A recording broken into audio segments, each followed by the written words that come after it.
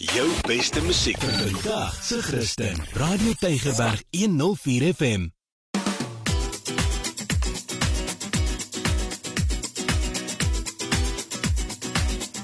Boekrak op Radio Tafelberg 104 FM.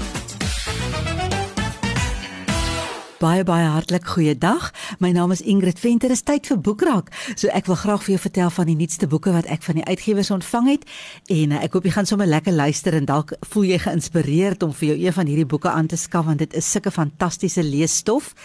En ek sê sommer vir die uitgewers baie dankie dat hulle so getrou vir my boeke aanstuur. Hierdie eerste boek wat ek in my hand hou is regtig nogal iets spesonders. Ek het nog nie van tevore so iets gesien nie en ek het 'n klomp goed geleer alhoewel die boek eintlik vir kinders bedoel is. En ek sou sê so laat laerskool sou ek sê. Die boek word uitgegee deur Naledi. Dit is geskryf deur Lauren Jacobs. Dit is geïllustreer deur Subi Bossa, maar dit gaan nou nie so seer oor die illustrasies van my hierdie, maar die inhoud is fantasties. Die boek se naam is Bold Bible Girls. Dit gaan oor die argitekte, die bouers, die uitdagers, die vervolgdes, die reisigers, die profete, en al daai mense. Dit was almal vroue in die Bybel waarvan ons, ek dink net ons het nog altyd boor hulle gelees. Jy weet, hier en daar kom hulle voor, maar jy kom nie meer agter van hulle nie, jy leer hulle nie beter ken nie. Maar wat sy gedoen het, sy Lauren nou, die skrywer, sy vat vir jou op 'n reis deur die lewe van hierdie, sy noem hulle the overlooked Bible girls. En wat sy probeer met hierdie boek, is sy probeer jong meisies inspireer om hulle self te sien as waardig en sterk. So hierdie boek is regtig 'n blessing. Ek dink dit gaan regtig vir jong meisies baie beteken. As ek nou vir jou kan noem van die name wat ek nou hier gekry het in hierdie boek wat ek nog nooit eens van geweet het nie, dan gaan jy ook verras wees seker soos ek was. Die eerste ene wat ek nou sommer vir jou noem, is nou 'n hele paar, is Shera. Nou jy lees van haar in 1 Kronieke 7, daar in verse 20 tot 29. En sy was 'n slaaf saam met haar ouers in Egipte en sy het saam met hulle getrek daaruit en dit is sommer net dan 'n storie wat rondom haar geborduur is. En wat nou so baie oulik is aan die einde van dit dan is daar 'n geselsessie waar jy met jou kind kan gesels en daar's vrae, daar's goed waaroor jy kan dink. Hulle gee vir jou gedagtes en dan kan jy saam bid. 'n ander een wie se naam ek ook hier raak gesien het is Aksa. Jy leer van haar in Joshua 15 vers 16 tot 20 en sy was Caleb se dogter. En dan lees jy haar hele storie. En ook jy weet hoe 'n oulike dogter sy was en hoe 'n waardevolle dogter sy was en dit hoe sy haar pa gerespekteer het ensovoorts. As ek nog so 'n bietjie aanblaai, hierdie ene, Junia.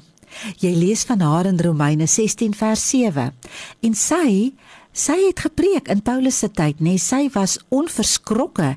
Sy was een van die vroegste gelowiges in Yeshua en sy was vol passie en sy het vir mense vertel van hom en sy was nie bang vir vervolging nie. Sy het haar reputasie op die spel geplaas, sowel as haar lewe en haar veiligheid, maar sy het nooit opgehou preek nie.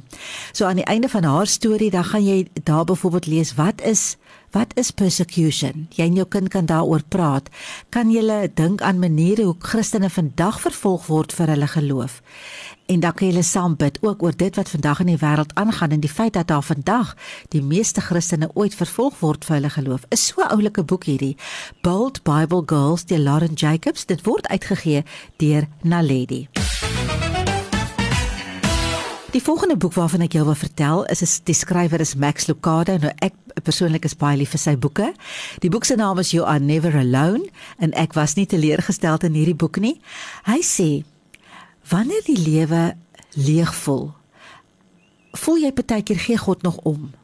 As jy sit met die vraag van, jy het hierdie aanslae in jou lewe, sal God nog help? As die lewe donker is en stormagtig, sien God dit nog ooit raak? En as jy bang is vir die dood, gaan God my help? Dis vrae waarmee baie mense worstel.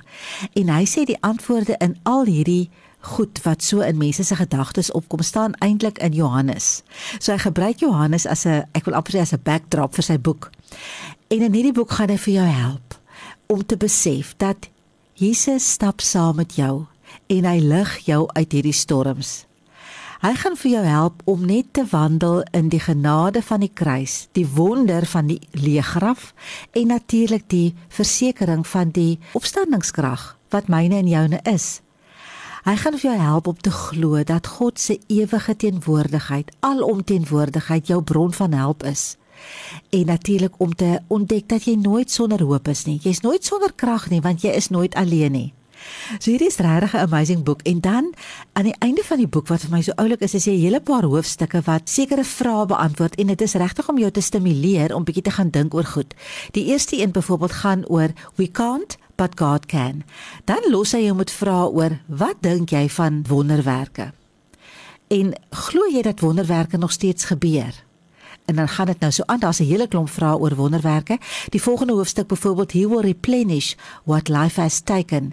Dan is 'n vraag byvoorbeeld, hy gee vir jou die eerste wonderwerk om oor te gaan lees in Johannes, dan sê hy vir jou, wat dink jy was die doel van hierdie wonderwerk? En dan stimuleer hy so jou denke om bietjie te gaan dink daaroor. Hy vra vir jou byvoorbeeld, wag jy vir 'n antwoord op gebed? Verduidelik jou gebed en dink 'n bietjie oor hoekom voel jy, God laat wag nog vir jou 'n bietjie, en dan lei jy jou so deur 'n denkproses. Is 'n baie oulike boek hierdie. Max Lucado, You Are Never Alone, en dit word uitgegee deur Struik Christelike Uitgewersmaatskappy. Elsa Winckler het alweer 'n boek geskryf. Sy is so produktief. Sy is natuurlik 'n ATKV woordjie wenner, so haar boeke is almal fantasties. Hierdie boek se naam is Arendsvlerke vir Siebert. Dit word uitgegee deur Luca. Dit is 'n afdeling van Lapa. Dit gaan oor Katinka. Dit is so 'n deernisvolle boek hierdie. Dit gaan oor Katinka. Sy weet nie eintlik hoe om te bid nie. Na 4 maande wat haar man dood is, weet sy nie, sy het nie woorde nie. Dis lente in Somerset Wes. Oral om haar getuig die blomme en die bloeisels van nuwe lewe, maar haar man, haar groot sterk man is dood. Sy naam was Barend en dit was sy droom om 'n huis te bou hoog teen die berg, sodat hulle ver oor Valsbaai kan uitkyk, want hy het altyd gesê, dis waar hulle op hulle ou dag kan sit en onthou, en nou sy weg. En sy weet nie hoe om te maak met hierdie verlies nie. En dan is daar natuurlik haar kind, haar seun. Sy gedrag verander, sy sien dit nie dadelik raak nie, en dan op 'n dag dan besef sy, en sy wonder, hoe het hierdie kind van haar so verander? Sy oë het altyd geblink, hy het maklik gelag, en nou herken sy skaars hierdie norskind, wat daar op sy bed lê. Waar begin sy? Wat doen 'n mens? En is eers wanneer sy regtig so bang raak, en vrees kry die oorhand, dan draai sy na die Here.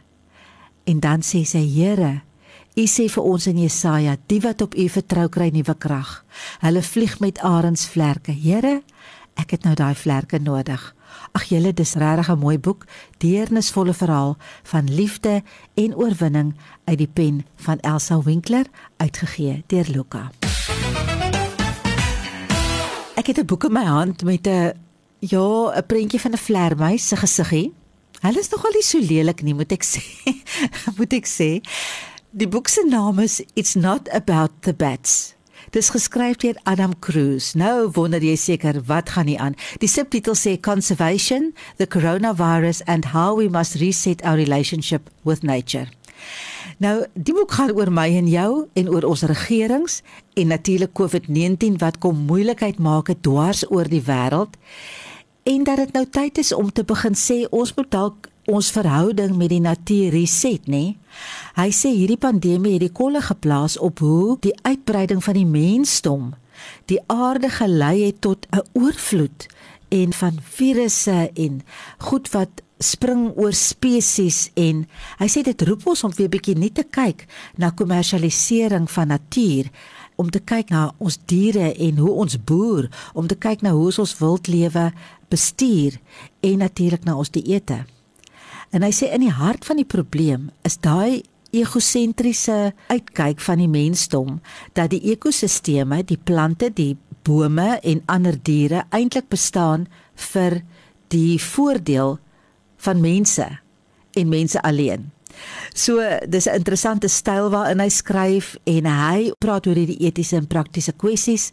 Hy praat oor persoonlike en politieke keuses en hy probeer oplossings soek. So in hierdie groot probleem wat ons regtig in die gesig staar. Party mense sê, in die resensies sê party mense wat dit geresenseer het, this book goes where few have gone before. This is a courageous book that you will not regret reading. Dis Patricia Avori wat so sê. En sy is die direkteur van Pan-African Wildlife Conservation Network. Iemand anders so sê ook, these are the steps we need to take to restore the balance of nature and ensure our own survival. Die boek se naam is It's Not About the Bats, geskryf deur Adam Cruz, uitgegee deur Tafelberg. Met daardie boeke moet ek nou volstaan en ek wil graag 'n boek persent gee en ek dink kom ons gee Elsa Winckler se boek vir oggend persent. Sy naam is Arendsvlerke vir Siebert. Laat weet my wie se skrywer. Jy kan WhatsApp of SMS, dalk as jy die wenner, dan kan jy die boek vir jou kom afhaal. Van my Ingrid Venter tot 'n volgende keer sê ek dan totsiens. Jou beste musiek vir vandag se Christen. Radio Tafelberg 104 FM.